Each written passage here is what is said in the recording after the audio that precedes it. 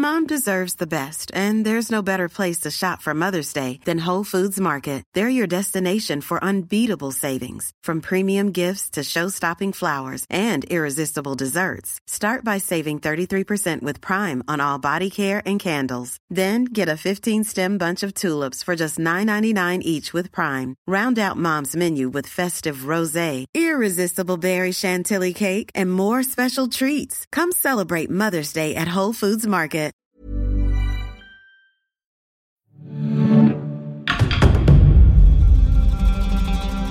Baghdad Soundwalks. Hello, fellow travellers. I'm Dina. And I'm Ali, ready to continue our tour of medieval Baghdad. I'm always ready, Ali.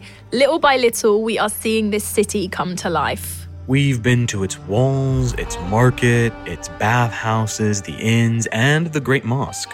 And it's finally time to head to the palace. As you can hear in my voice, I'm very, very excited about this.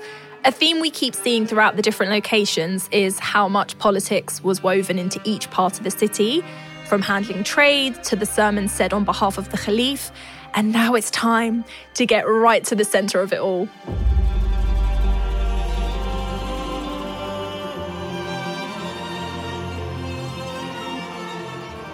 The Palace of the Golden Gate was in the centre of Baghdad, near the mosque. That's right, a stunning structure really meant to impress.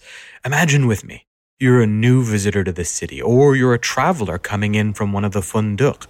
You've traveled for miles, perhaps stopping at the various caravanserai along the way, slowly making your way into the round city. There's a bustle as the crowds of visitors like you wind their way from the many roads to the gates of Baghdad.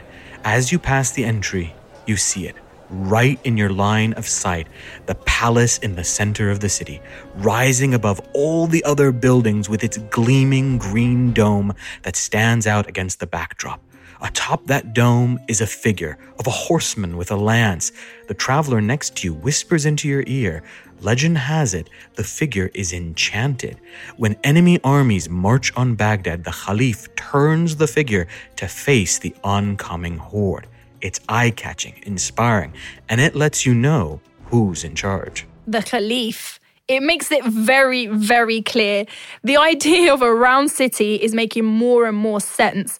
In a way, all the roads lead to the Caliph. You can see the city from afar, and you know the most important person is right in the middle. It would also make the palace the centre of city life. It's basically giving main character energy. I love that. That's really important to note. The palace is not just this private residence of the Caliph. Right, because that's technically the harem where the household, including the wives and all the children, live. The harem is the private quarters of the Caliph. And the palace was the official seat of power. And as we've talked about this before, the palace was built alongside the Great Mosque, so it was technically accessible to the public. You know, the palace and the mosque were probably the first two structures built by Al-Mansur, allowing him to move in quickly. Set right in the centre of the round city. Like Ba Sing Se. Gosh, you really love your Avatar The Last Airbender, right? It's a good analogy. I can definitely see the symbolism, though. Building a circular city and putting your palace right in the middle lets the world know who is in charge. Definitely, Dina. It puts you in the center of the world symbolically. But it was also about drawing the people right into that center. This is why the mosque was adjacent to it. Putting the palace and the mosque together, or at least next to each other, sends a clear message. It's the center of religious life and political life. It was probably a powerful sight seeing the Caliph walk next door to join in the prayers as well. Yeah, the palace was the Caliphal residence, but it was also the public administration. It had this sort of wide open courtyard or a maidan with surrounding gardens, a structure to house the Hujariya or the horse guard.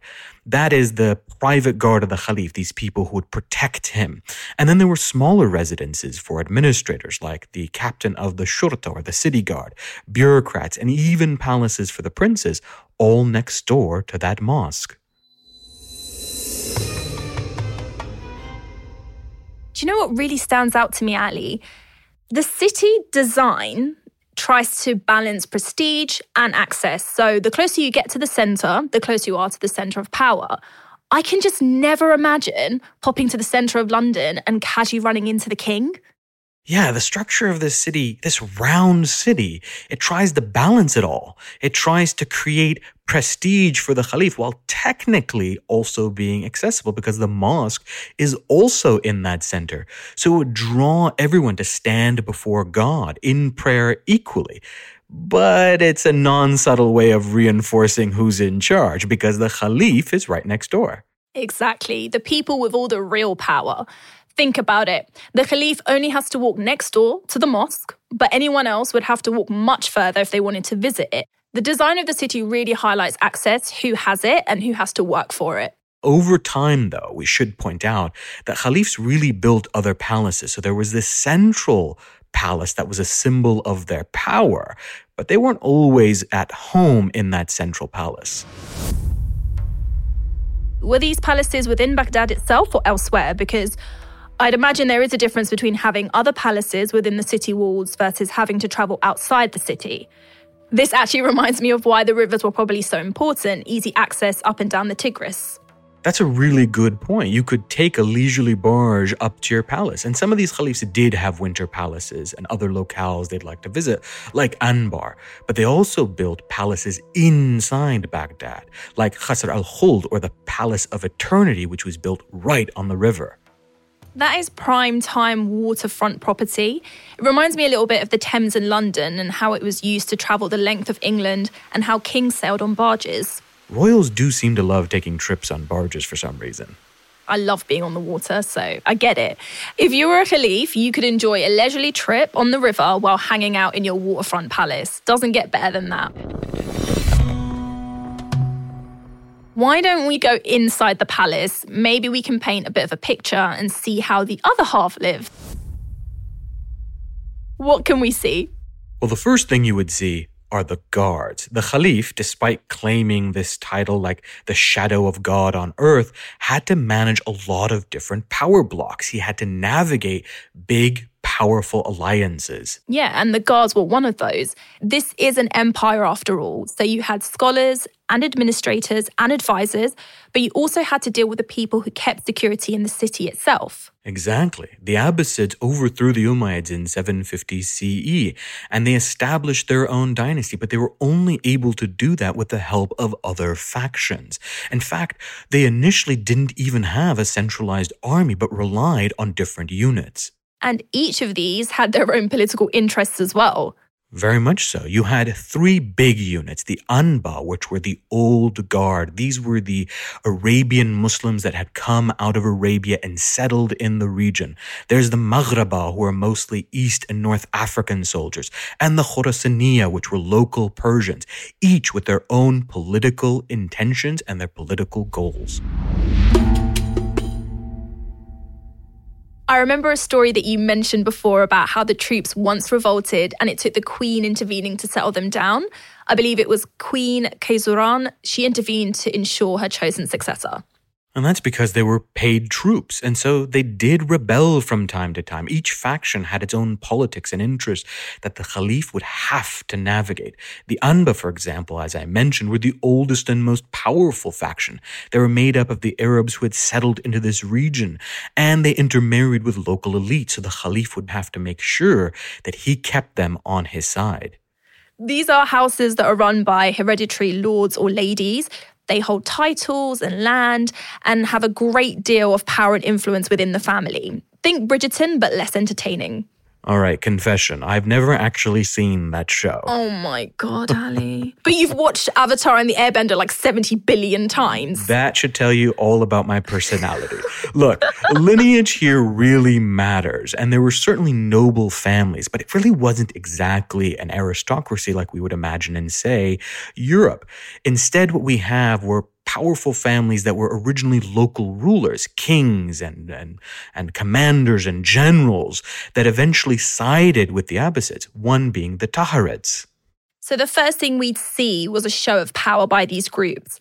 This was their way of showing they were in the center of political life.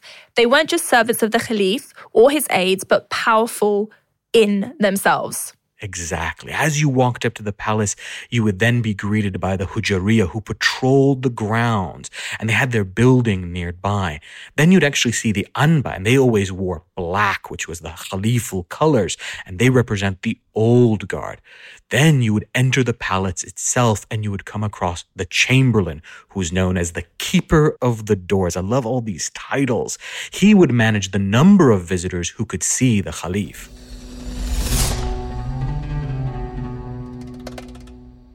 Did the Khalif sit on a throne and wear a crown like how I imagine kings and queens? Not exactly, but the Khalif What's funny? did have... It's a valid question. Because I could envision the Khalif sitting on a throne. But it isn't exactly like that. He had a cushion that he would be on. But more likely, he had a formal seal, a special ring with an insignia. He had some type of staff of office they would carry, and he wore a mantle of power that they claimed actually came from Prophet Muhammad. What is a mantle of power? It's like a cape, if you will, that you wear over your shoulders, but it goes down the front as well. You made it sound so cool then. I was like, wow. And then it's a cape. They have fancy names for everything. I love that. It sounds very grand. And I can see the Khalif sitting in the palace decked in his royal garb. Confession, Ali, when I was younger, I was convinced that I was a princess and that my family had kidnapped me and my real family were out there looking for me, and that one day they'd find me and I'd be decked out in gold from head to toe. Still waiting. If you didn't imagine some type of escape or fancy life, did you really have a childhood? Exactly. All right. Imagine the space that is underneath the green dome of the palace. You've got elaborate silks, wooden panels carved with geometric designs that cleverly let in air and light, elaborate embroidery and fine clothing. And within all that finery, there is the Khalif, recognizable with his staff and mantle. You knew who he was by sight. Who would be with the Khalif? The palace has a lot of buzz to it, people coming and going, but there was an inner court, people who advised the Khalif or ran his empire for him, the government, if you like. Yeah, there were scholars and philosophers and viziers. Remember, the Abbasids were warrior nerds. They loved to surround themselves with philosophers and host debates even. Kind of like the debate with Timothy. Exactly. The court played chess. They debated philosophy. They listened to recited poetry. They even smoked... I know what you're going to say. Shisha. Yeah, I knew that was coming. And of course, they argued policy and strategy, all while hearing petitions. It sounds very lively, Ali.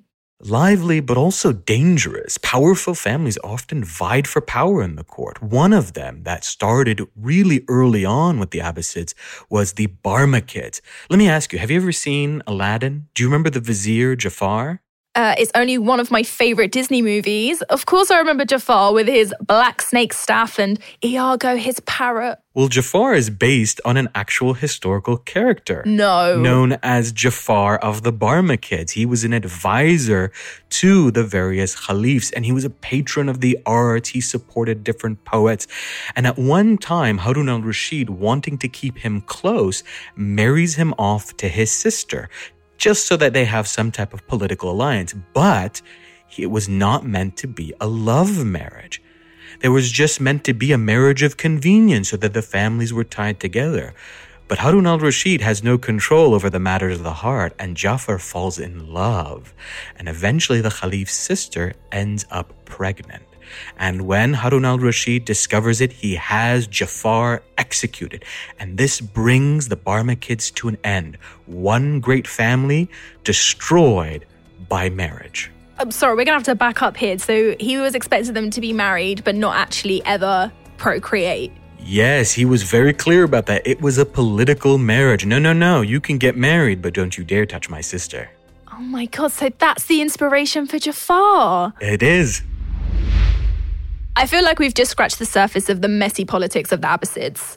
There is so much depth to this palace, the location, the architecture, and the symbolism.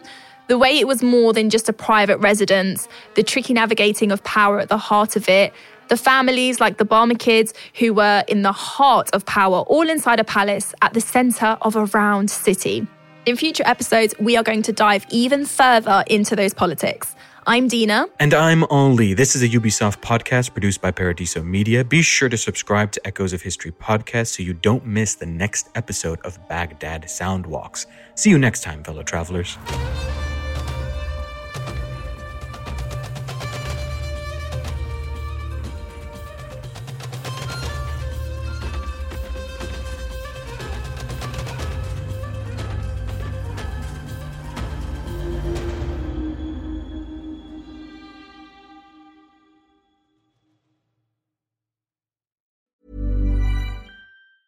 Mom deserves the best, and there's no better place to shop for Mother's Day than Whole Foods Market. They're your destination for unbeatable savings, from premium gifts to show-stopping flowers and irresistible desserts. Start by saving 33% with Prime on all body care and candles. Then get a 15-stem bunch of tulips for just $9.99 each with Prime. Round out Mom's menu with festive rosé, irresistible berry chantilly cake, and more special treats. Come celebrate Mother's Day at Whole Foods Market.